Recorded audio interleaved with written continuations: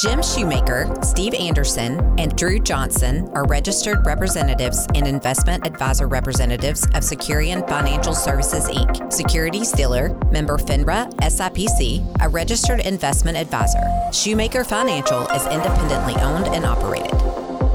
Helping you make the most of your money. It's time for Talk Money. Now, your host, Jim Shoemaker.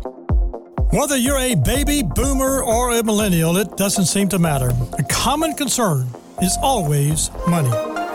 Well, welcome to today's program. We got a great program lined up for you today. Plenty of information and education, and we'll throw a little fun just to make it sure that you're enjoying it as much as we are. If you have questions, send them to Jim, J-I-M, 901-683-0989, or you can send them to talkmoney@shoemakerfinancial.com. Today's program, we're going to be answering some of your questions. Dr. Kevin Westbrook from Strategic Aim Consulting and Union University is going to talk about ChatGPT. Steve Anderson, Drew Johnson is going to give us an update on how to survive this market that just does not seem to want to cooperate with us. So that's the program coming up. But first, I want to introduce you to Dr. Kevin Westbrook, a frequent guest of ours. You know, Kevin, I'm just excited to hear you talking about something that is now being talked about by a lot of people. We've got Congress talking about maybe some government regulation. It's called ChatGPT. And for those of us that don't know what ChatGPT stands for, and I want to say ChatGPT enough, if I say it, I was told if I say it, can't remember what did Steve say? I get $1 if I say it. ChatGPT. I don't know, but whatever ChatGPT stands for, we'll go for it. All right, Kevin, talk to us. Well, first of all, thanks again, Jim, for the opportunity to be on the show to talk about ChatGPT. I got it. Batting 1,000, boys. All right, so far so good. As a matter of fact, I'll probably mess it up myself, so don't worry about it. But that stands for Chat Generative Pre-Training Transform. Oh, okay, that's right. I was supposed to have to say that. Well, the Generative Pre-Training Transform. Generative pre-training transformer. See, I messed it up already. We're going to call it the Chat AI tool. How about that? Is that better? GPT. I love it. Well, it's not. It's new, but it's really not new. I mean, really, what it is a chat bot, and we have been exposed to chat bots all throughout the last several years. I mean, every time you talk to your Siri on your iPhone, you're talking to a chat bot. And what it is it's really artificial intelligence that communicates back to the user, us, in a natural language processing ability. And so what it does is it goes out and it grabs data in a large database. It aggregates that data, and it will actually generate text that is written in really academic, good English prose, if you will, so that we can understand. It'll create paragraphs and parts of papers that are written well as if we wrote them, which is very interesting. So you get a response back. It's like a search engine, and it generates information about the topic that you've put into the search engine. All right, so with that in mind, you say it's research. You go in, it generates what you're looking for. It's no different than maybe Google or Wikipedia. I mean, all those things. It's a tool. It's a tool. Okay. Now, what's the positive impact of ChatGPT? Well, it's going to increase speed and efficiency for people that use it. I mean, normally when you have to write an article, or you want to write a blog post or something on your LinkedIn page, you may have to go out and spend a half day of research to understand the topic. What this thing does is you can actually put the topic into the tool, and it will generate text as if you wrote it as a human being after doing the research by searching multiple sites and databases that are out there that are preloaded. It's a learning. It learns the information that's been loaded into the artificial intelligence tool. So from a business owner, why should I possibly consider using this tool? I mean, when you think about it, it sounds like something that I would jump on immediately. For me to write something that's got to be profound and important about a subject, right, it's going to take me research time. So exactly. Now I can do it, eliminating the research time. So again, I've already mentioned speed and efficiency. So it will actually do different kinds of writing for the organization. You can put together marketing and advertising script. You can put together pieces of consulting reports internally that you may be writing about your industry, and you can use it to create a lot of different posts out there on blog sites. In fact, there's some interesting research. 81% of business executives consider this AI tool as the new mainstream technology, and it's the future of business, let's say. There was another research study that was done that 35% of consumers want to see companies using chatbots like this to answer questions. So basically, customer interfacing, for example. If I have a question and I type that question in, it's going to produce text back to me. Is this as if a human being that's a customer service rep has actually drafted that at his or her computer, and it sends it back in real time. So that's very effective, efficient. It sounds like something that would be definitely used for businesses. I know I got Steve Anderson and Drew Johnson in the studio. And Steve, I mean, this is something that we could use a lot of times just with our clients and helping them get some information. What's your thoughts? Yeah, and it really, as you were talking about it, it made me think about, I remember sitting down in front of the computer in 1995 and signing on to AOL for the first time, listen to the all that stuff, right? Yeah, right. And I got on there. I remember I literally, I can picture myself sitting at the desk thinking, okay, well, I'm on here.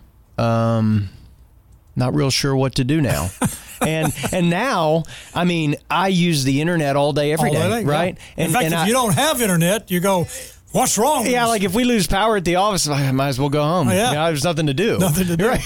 And so I kind of, just listening to you talk about Chat GPT, I'm kind of thinking I can see how this integrates over time. It's one of those things, it's hard to imagine all the uses of it at the moment, but it's going to probably integrate into just so many things that we do. Is that kind of what the thought is? Yeah, absolutely. And everybody's talking about how this is going to revolutionize customer service satisfaction. In fact, one report says that, hey, we think customer service is going to go up 25% in 2023 just because of this AI tool.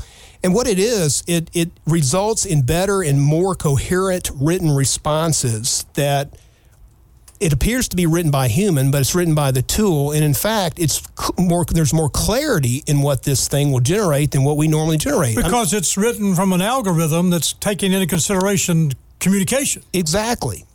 So if I don't write well and I have to go back and reread my emails or I have to reread my post, this thing will generate it automatically for me without having to worry about some of the grammar that might be involved. Is it possible that I might try to call in somewhere sometime in the next couple of years then and not get, we're experiencing higher than normal call volume. No, and that's our wait times are longer. That's not going to happen. No, this can't help with that. You're dreaming here, partner. That's not this year, not next year, not the next 50 years. That's naturally now going to be the process. To punch 7. Now, here's the bad part about that. When you go 1, 2, 3, it's not so bad. But when you get up to 17, you got to wait till you get to 17 to punch. That's the bad one. Never mind. And then press 27 to repeat the options because you can't remember if it's 8 or 17. Exactly. That's the problem. Now, Kevin, here's my issue. With what we're talking about, there's a lot of positives, and you've indicated some of the positives. But all of a sudden, last week, all of the big, wide open door of government regulation stepped in and said, we've got to regulate AI. We've got to regulate Chat GPT. They were very specific that they were going to go into this regulatory discussion of what they had to do. So what are the negatives that they're looking at that they see that they've got to regulate it? Well, one of the things is erroneous information. I'll give you an example of this. I went out for fun, and I've been in an area of research around sales enablement for the last 5 years, and actually, Jim, have written an academic article with a co-author on sales enablement. And so I was, just for fun, typed in my name and the term sales enablement as a contributor to the field of sales enablement. Something I could have done. I could have typed in your name thinking, hey, I might want to hire you, sales enablement, you own a company, I want to check on you, and that would have been a normal search. Right. And what this thing produced actually baffled me. I almost fell out of my chair. It said that I owned a company, and it named the company Westbrook Consulting, which I don't own, by the way. Okay, but that sounds pretty good. It sounds pretty good. And I won't reference the name of the book, but it said that I authored a book that I actually went out to Amazon and found that somebody else wrote that book, and it's for sale on Amazon, and that book was written in 2021, and it said that I was the author of that book. Was your company in the United States, or was it someplace else? Well, funny you should ask that. The company it said that I owned was actually a Canadian company up in British Columbia.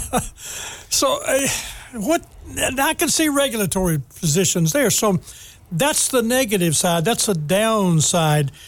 What's the risk within the business or maybe even in society for the use of this tool? Yeah, well, the risk might be is that I go out and hire someone that has written something, and I bring them in as a subject matter expert, maybe as an employee or as a consultant, come to find out that this tool has actually written everything that's out there that they were supposedly to have written. And I didn't really get what I thought I was getting. That's a huge risk to us. It's also theft of intellectual property. I mean, you're taking somebody else's intellectual property or basically their work, their creativity, and you're claiming it as your own, which to me is a little bit of an ethical violation, almost fraudulent. How do you see it affecting education in your position as a professor in a university, teaching students, guiding students, working towards their masters and PhDs and things like that? What do you see as the implications of this tool when it comes to the educational system? Well, I can see that it certainly could be used as a mechanism for cheating. Obviously, if you're having students write papers for a course to complete that course, and they could possibly go out and use this to gather text that they actually insert in their paper as their own, which is plagiarism. I think as a professor, it's going to challenge me to become much more aware and in tune with the subject matter that I ask people to write papers on different topics. And because this tool generates such eloquent text around those topics, I'm going to have to become very astute around this topic to understand what these people are writing. And then I'm going to have to go look at references that they may have cited as references for this paper to make sure that that reference actually said what they said in that paper. So there are going to be a lot of challenges associated with the element of potential cheating out there for assignments. You mentioned a software that somebody has already either beginning to write or put together that will help the person knowing, is this from that individual or is this using artificial intelligence? And again, it's just I don't think the research is a problem. I think it does save time for research, but it's just like if I'm going to write something and it's not mine, ethically, I need to say the following or this paragraph was, or the preceding paragraph or page or chapter was taken from whatever. But what is that software you were talking about that? Yeah, there's a new software that the literature is talking about. It's called GPT-0, and it's basically a software that you bounce up against the text that comes out of Chat GPT. As human beings, we write with emotion. We write with complexity. And so the two elements that this software supposedly uses is perplexity of the text, and then a word that I didn't even know existed, but it's called burstiness. And I'll just kind of try to describe what that really is. It basically, as human beings, again, we write longer sentences, short sentences, some that are there's emotion embedded within some of our statements from a text standpoint. And what this thing does is it evaluates that element of perplexity, whereas the artificial intelligence generated text is much more linear. It's not sort of a sine curve or sine wave of up and down emotion. It's more linear and straightforward. And so I don't know how this works. I'm not a computer person, but it sounds pretty cool that this may be a tool that we could use to actually say, okay, this thing is possibly obviously generated. Doesn't have the wave. It doesn't have the wave. And we're already using software to help us as professors ascertain plagiarism. There are commercial products out there that we actually have access to at the university now. I see this as a lot of positives. And so from a business tool, and I'm sure there's a lot of people listening to us right now thinking about this is an AI product. It's something that maybe I want to proceed and look at it and work with it. What are some of the considerations that you would think needs to help them as far as the employees or the CEO of the company and thought process with this particular software? I mean, I'm just thinking, Steve, you mentioned it when we were talking about the program earlier. We always try to have sometimes focus on the negative and say, okay, but there are some positives. But it's only that consideration of what to do with it from that standpoint. That's a critical part. Yeah, I mean, as Kevin's talking about this, I'm thinking, I've got a 14-year-old daughter and a 5-year-old son, and I'm thinking, I really need to emphasize their ability in training them up. I need to emphasize their ability to stand up and speak. Yeah. Because the written word, that may get diminished over time in some ways. Whereas if you can stand in front of somebody and speak, you kind of carry something that at least Chat GPT doesn't necessarily beat you up. Exactly. That doesn't hurt that. That's so anyway, my mind's just racing with all the different ways that this that this funnels out into just everyday life. But there's all sorts of weird positives and negatives. But like always, we tend to catastrophize technology and assume all these terrible things, and we are highly unimaginative with what it can do on a positive basis. Well, we've thrown out some big words, catastrophize. It's another word I haven't heard before. I think that's a word. I hope that's a word. I like it, guys. It is now. I think the key is that creativity is a part of your brain that you have to exercise. And I'm not saying that using the tool, I just fear that we could all of a sudden let things work for us and see that as a positive when sometimes the work of being creative generates and exercises that part of my brain, at least, that I know I need to continue to work at. And creativity for that 5-year-old, that 12-year-old, there are people, that's that age generation that, if you think about it, that generation is now to a point where they really don't know a lot about imagination. Well, when I grew up, imagination was what we played with. Yeah. And we got up every morning because we didn't have a lot to play with, so we exercised a lot of imagination. Today, it's not there, and that's the problem. So creativity can become a similar situation. So, Kevin, you got the last words. Yeah, well, just let me say this. As a company owner, you're out there running your company, or maybe you're a manager, I think you really need to think through tightening up some of the policies inside the company on how to use this AI tool. And I think there's some other risks that we'd have to consider. Maybe that's for a future program down the road, but could there be some legal risk to your company in using this tool to generate items that maybe seem to be plagiarized or somebody else's intellectual property? From a parent standpoint, I guess I want to conclude with this. We just need to stay involved with our children and involved with their schoolwork and what they're working on. And we need to talk to them about the ethical considerations of using this tool and why it's wrong to use somebody else's property for your own. And I think, verbal communication, we're going to have to go back to the way we verbally communicate. If I can't articulate what I've just written, then I've plagiarized what I've written. Mm-hmm. And so I think that the advent of verbal communication and the ability to articulate, which we're losing, by the way, as a society, is just having good conversation because we hide behind the cloak of the email or the cloak of the computer, I think is something we need to really consider. And as a parent, just stay involved, talk to your kids, ask them what they're working on, how they're constructing the thought process into the paper. It's just being involved in your kids at night and helping them with the homework and the assignments. That's kind of what Steve was talking about, just learning to communicate, stand in front of a group and communicate thought and creativity and ideas. And I think that's great. And I think that's so important.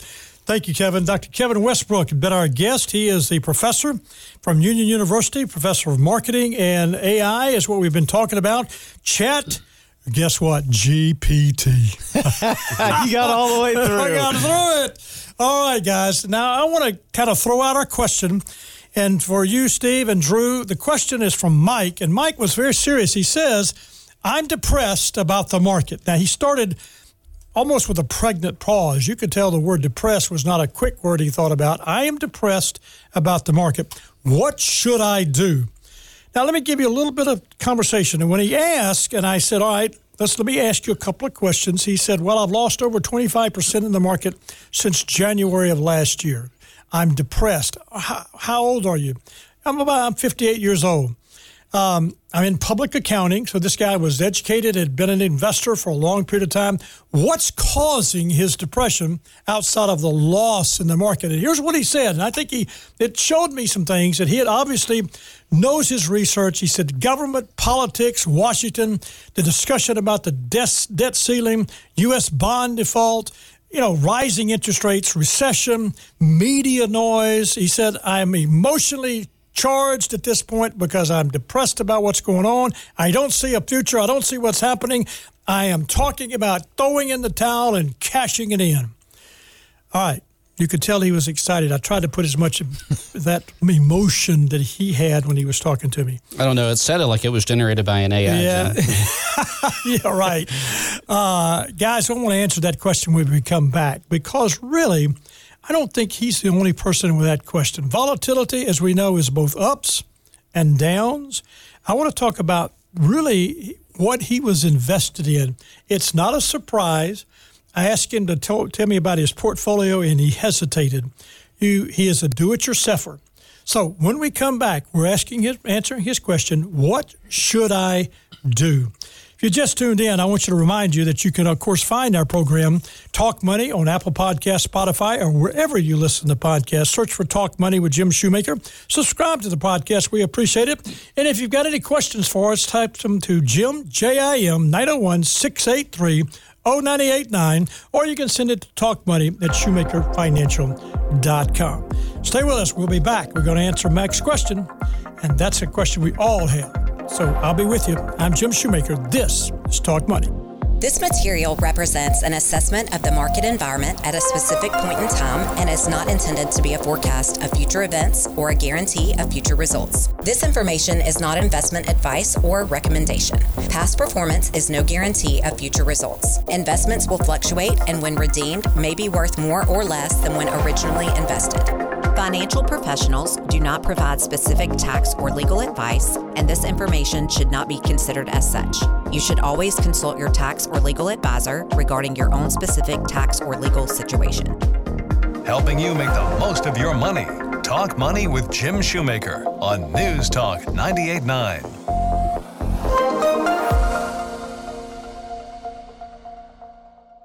Neither Shoemaker Financial nor Securian Financial Services are affiliated with Kevin Westbrook or Strategic Aim Consulting. The views and opinions expressed are those of Kevin Westbrook only and have not been presented on behalf of or endorsed by Securian Financial Services, Inc. or Shoemaker Financial.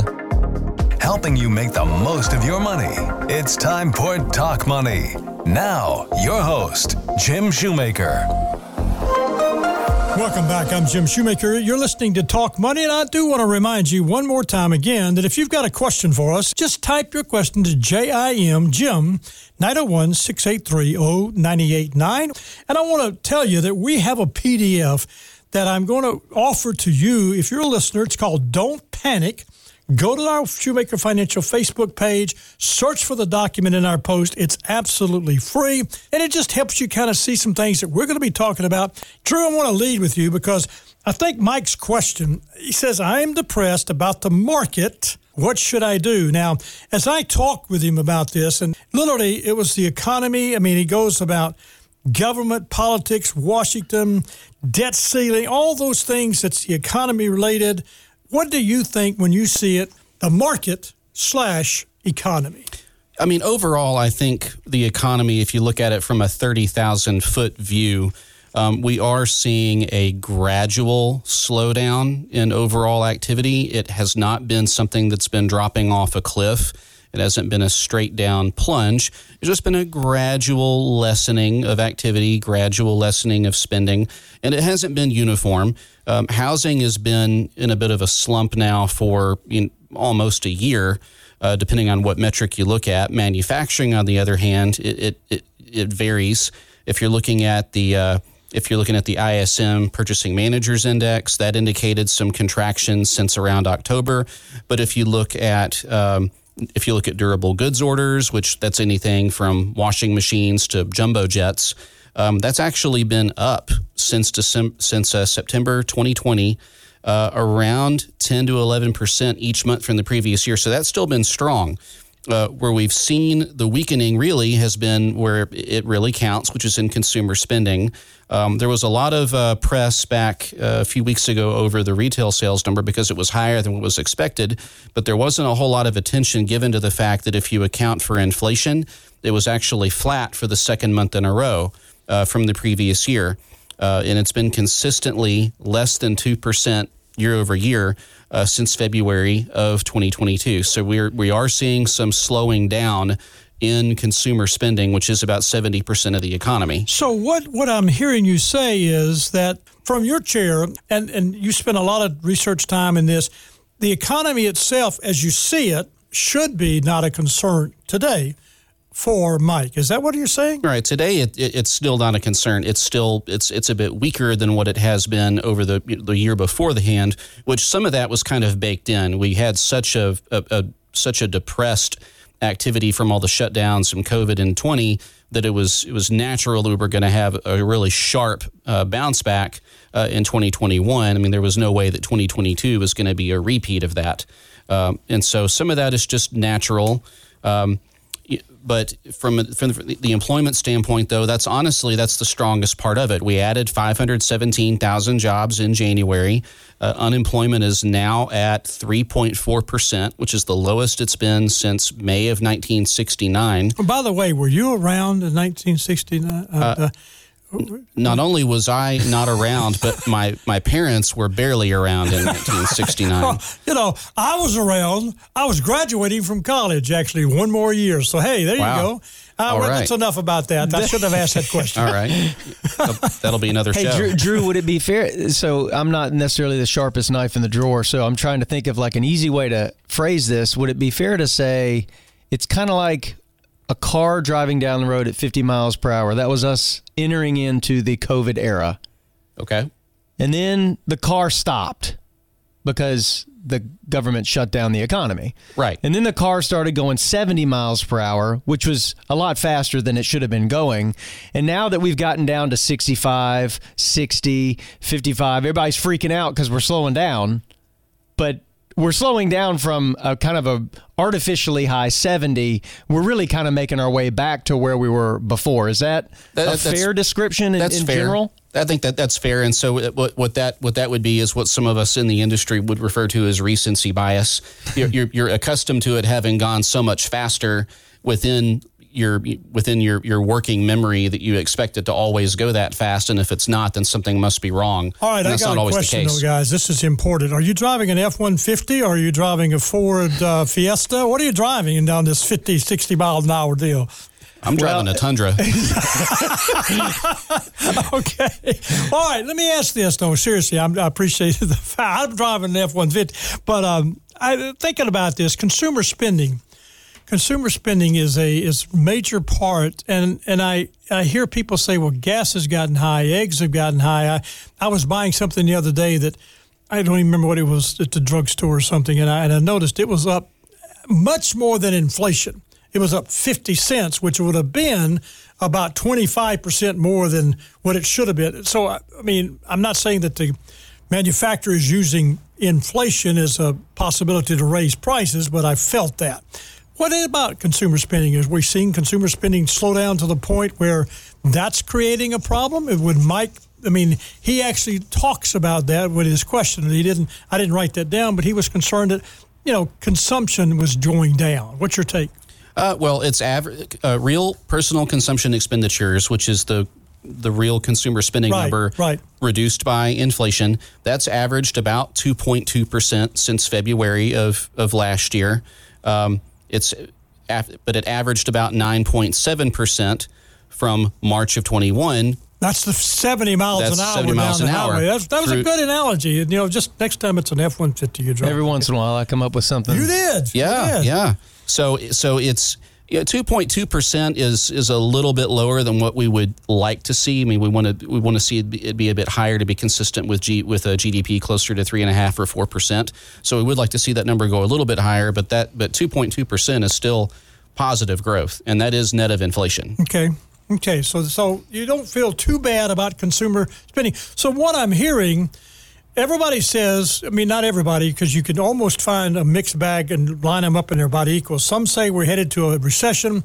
By the end of the year, interest rates will be 5.5%.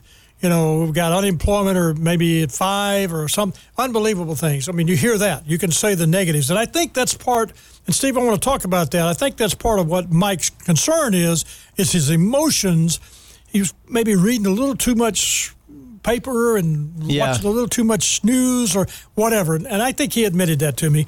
But that's something I want to talk about there, is managing those emotions. But the other side of this, Drew, what you're saying is you can go right now. It's very hard to predict 2023, and this is what it's going to look like by the time we get to the end of the year.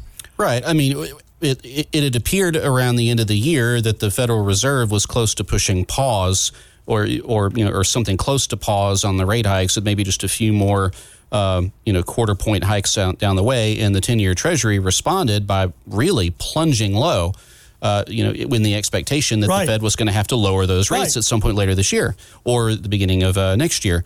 Well, now, since some of these inflation numbers have proved more resilient on the, when you take out food and energy, Well, now the 10-year Treasury has shot way back up, expecting there to be perhaps more rate hikes than what we were thinking. Maybe even larger rate hikes. Right, more and larger perhaps than what we thought even just at the beginning of the year.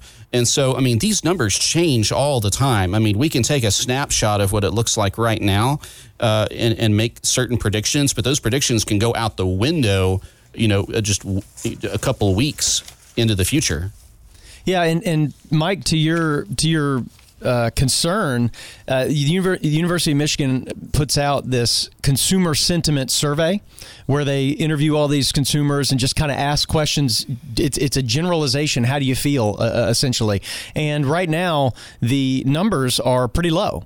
And so, Mike, you're not alone. A lot of people are feeling what you're feeling.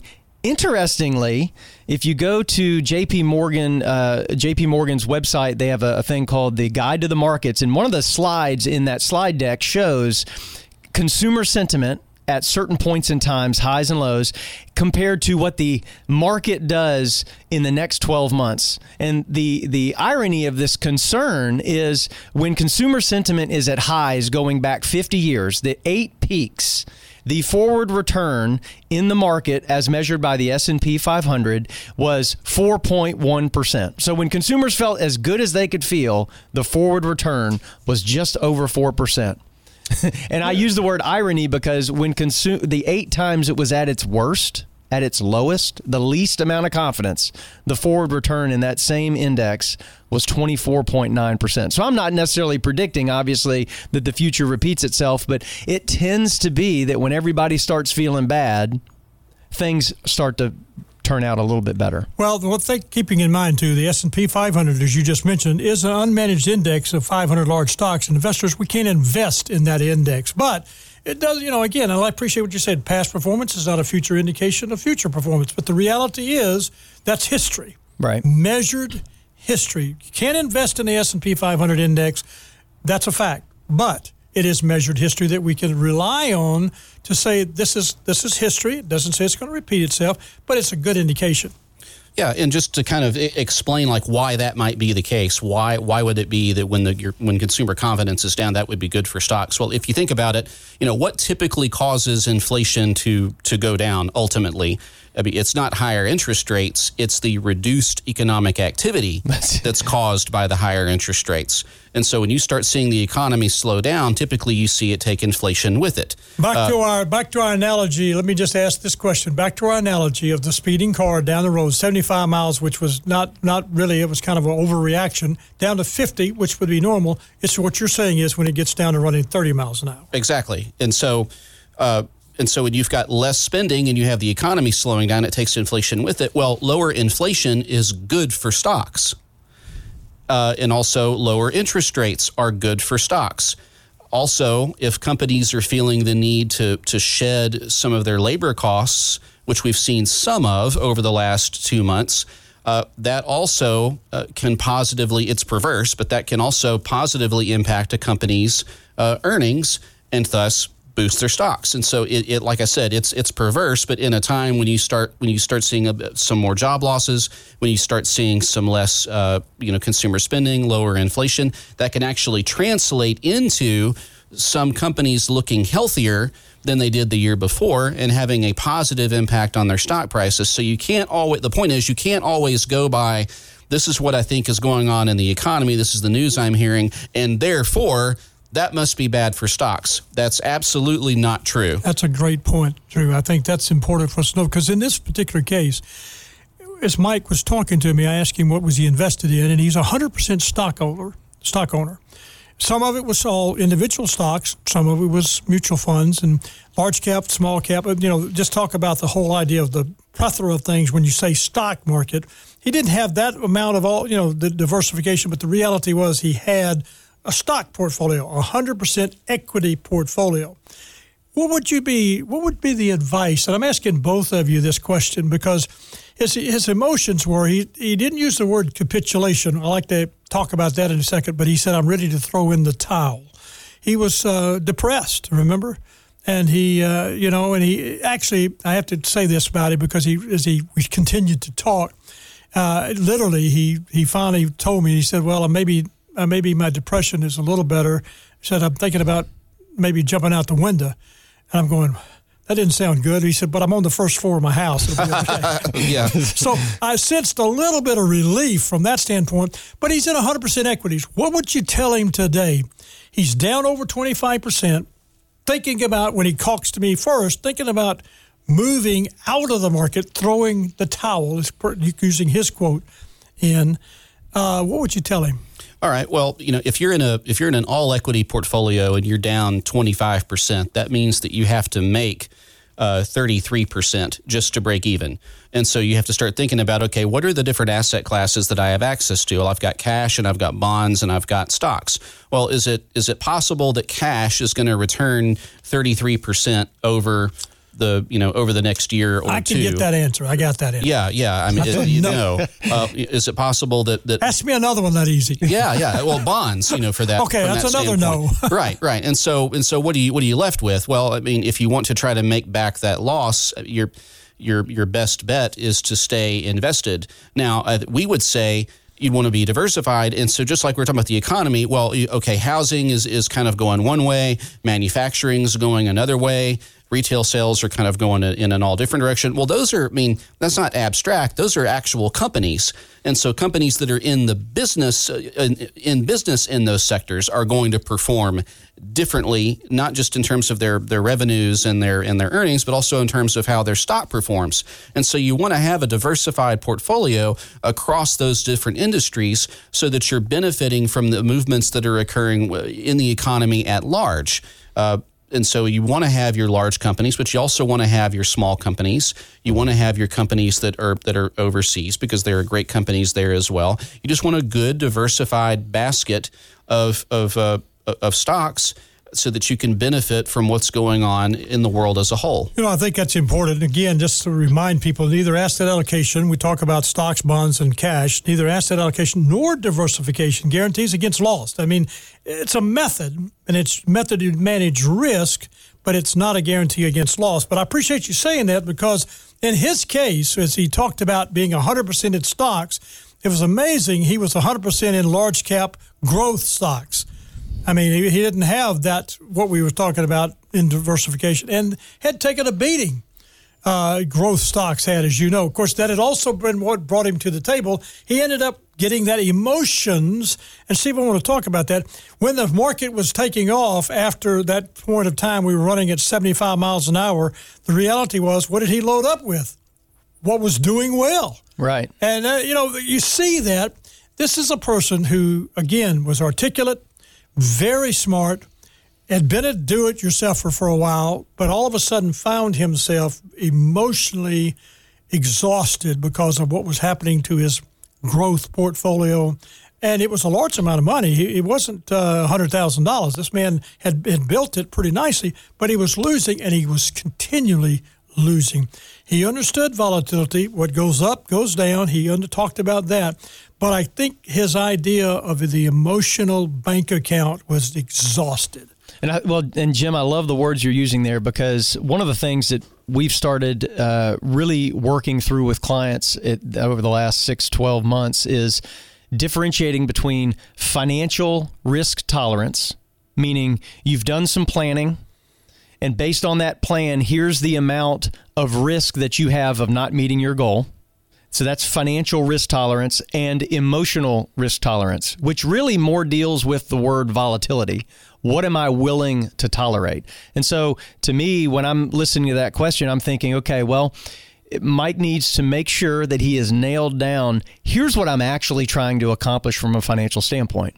Based on that, we can look back at history, we can make some assumptions about the future, and we can come up with some level of reasonable guess, because that's really what it is, a reasonable guess based on history, though, of what things are likely to look like over time and what the likelihood of his success is. And that is his financial risk tolerance.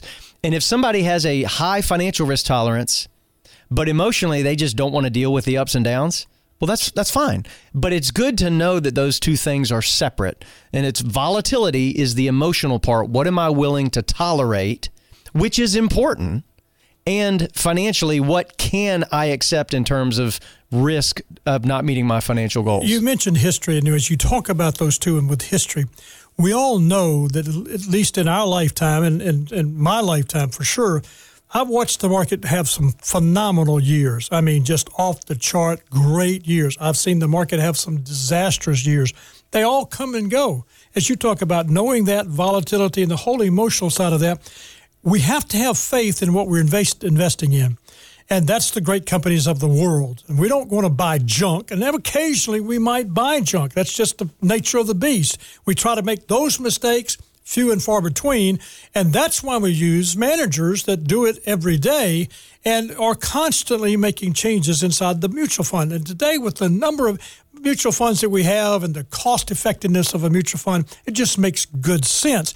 But we always have to understand what goes up can come down, will come down, and what comes down will go up. And that's just embrace it if you're going to be in the market.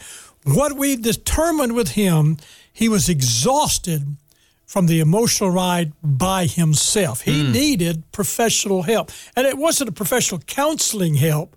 It was somebody to hold his hand, as you said, talking to your clients, assuring them. That's what he was really saying. And his client that referred him to us to talk to him literally was saying, call Jim, talk to him, and help him understand. And that's what I think I appreciated from what was going on in this conversation. And again, I love a couple of those words, that word exhausted. If what you're doing in your investing is constantly trying to make higher highs, if that's what you're always after, that will be exhausting. It will be an exhausting exercise because it'll be few and far between the days that your portfolio is ever at an all-time high. I mean, that's the reality. But if you're measuring against a future financial objective and you've done planning around that, you can alleviate so much of that exhaustion, because in that financial plan, we're going to embed ups and downs and ebbs and flows and good times and bad times. And so, I mean, again, it's this idea of if you've done a good job planning and laying out a strategy to get from point A to point B, then a lot of that exhaustion can kind of go away. I've heard you say this too, and I think that having a long-term vision, and that's kind of that planning mindset of success. What is success defined as? And it's not tomorrow. It's a long term. And this is what we kind of helped him understand, that his vision needed to be out there, not 5 weeks. Yeah. And he was living in that emotional bank account. I want to remind people, again, if you want that PDF I talked about earlier, don't panic. Go to Shoemaker Financial Facebook page. It's absolutely free, and it's be well worth what we're talking about here, because we're covering that topic a lot and what it's important. Why do you say stay invested, Steve? Why would we say that's important? Well, I mean, to one point, there's there's mounds of research that point to this idea that if you try to time getting in and out of the market, that is a very poor strategy for long-term success in the market. Better is the strategy of keeping your money in the market, tilting your portfolio, which we do all the time, towards things that we think are going to do better than other things over time. But staying invested is the name of the game. Plus, for our purposes, we typically are using funds, and those managers inside the funds are moving money around from points of interest for best opportunities in the future to away from things that they feel less strongly about. So, when you're constantly getting in and out of the market, you're really undermining your long-term success. Oh, that's a great point. Great way to close out this part of the segment of the program. I want to remind you that if you want to talk with these guys, you can do that, especially Dr. Kevin Westbrook. His telephone number is 901-258-0227. I want to thank you, Kevin, again for that great interview concerning ChatGPT. That's all I'm going to say. I'm not going to try to pronounce it, just ChatGPT. That's my objective for this program. Thank you, sir. I appreciate it very much. Thank you, Jim, for allowing me to be here. And Steve Anderson and Drew Johnson, guys, if you want to talk to them, it's 901-757-5757. They've talked about the economy. They've talked about staying invested. Done a great job putting all that together. You can find the show Talk Money on Apple Podcasts, Spotify, wherever you listen to podcasts. Search for Talk Money with Jim Shoemaker. If you have questions, type it to JIM, Jim at 0989, 683-0989. To find a copy of that PDF I mentioned earlier, it's Don't panic. Simply go to Shoemaker Financial Facebook page. It's absolutely free. Next week, my guest, Greg Valliere, Chief U.S. Policy Strategist for AGF Investments. Going to get an update on Washington. Scott Jordan and Daniel Irwin will be here with me. That's Saturday morning at 7 and Sunday at 9 a.m. Thank my producer, Tyler Springs, guest and content coordination, Francis Fortner, production assistant, Laura Norsworthy, and, of course, compliance officer, Tommy Armstrong and Kimberly Holtis. Thanks for listening. We're here for you each and every week, helping you make the most of your money. I'm Jim Shoemaker. This is Talk Money. Jim Shoemaker, Steve Anderson, and Drew Johnson are registered representatives and investment advisor representatives of Securian Financial Services, Inc., securities dealer, member FINRA, SIPC, a registered investment advisor. Shoemaker Financial is independently owned and operated. Helping you make the most of your money. This has been Talk Money with Jim Shoemaker on News Talk 98.9.